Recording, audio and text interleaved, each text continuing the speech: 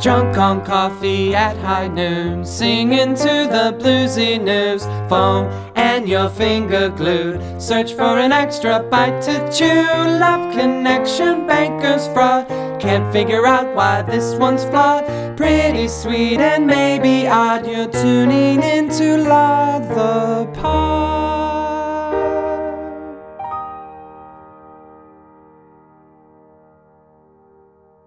Hey everyone, you're listening to Laud the Pod, a podcast where I fangirl over podcasts and podcasters because they're hilarious, amazing, and I'm obsessed with them, and I think you should check them out as well.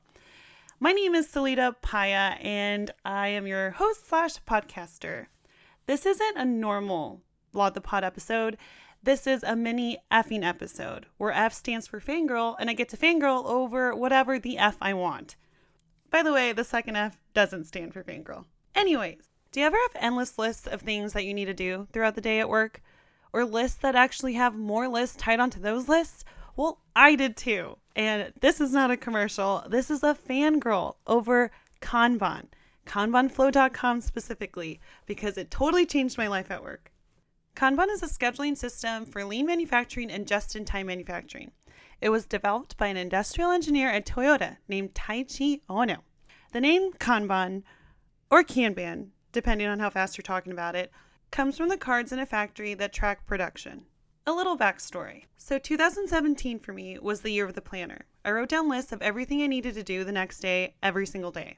Also, I'm a strong supporter of the Pomodoro technique. The Pomodoro technique is when you make a list of tasks and you set a timer and you work on each task for a certain amount of time. I found that 30 minutes worked best for me, so I went down the list and worked on every single task on that list for 30 minutes. But guess what? There is a feature on Kanbanflow.com where it lets you time yourself as you're working on these tasks. I can't make this up, people. I use this planner religiously. The thing was trashed by the end of the year, but I found myself making lists on sticky notes that would either stay on that day or kind of move along with me to kind of remind me of follow-ups and whatnot. So my coworker and friend Ellen, shout out to you, Ellen. Hey, Ellen.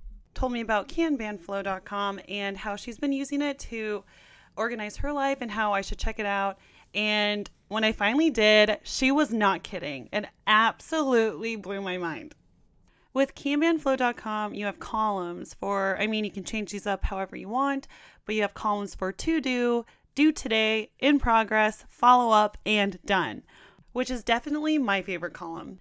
So the point of it is you take the tasks from your to do column and you create a to do today list in your due today column.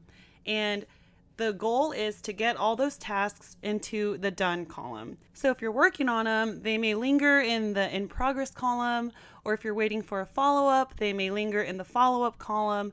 But by the end of the day, you want all of your tasks in the due today list to be in that done column. I use Kanbanflow, the free version. That's right, free, people. And it lets me modify the columns so I can name them and rearrange them however I want. My tasks are all color coordinated, so I know which task has to do with what at a glance, like accounting, charts, emails, and I absolutely love that you can add subtasks to each task and due dates that you get email notifications for. What? Bye-bye, sticky notes. Speaking of due dates, I do the same thing for different matters, or files. But that doesn't mean you have to restart and re-add a whole new task, because I can just click copy here on the task and it'll create a duplicate of that same task.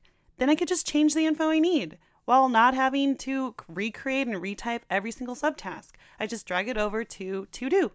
Kanbanflow.com is perfect for the person who has an endless list of things to do, and the person who might get overwhelmed easily by said endless list of things to do, and that person who always has lists under each list. Like I said earlier, it's definitely helped me break down what I need to do with each task so that I can tackle it and drag it on over to the done column, which, did I mention, is my favorite column in this entire website?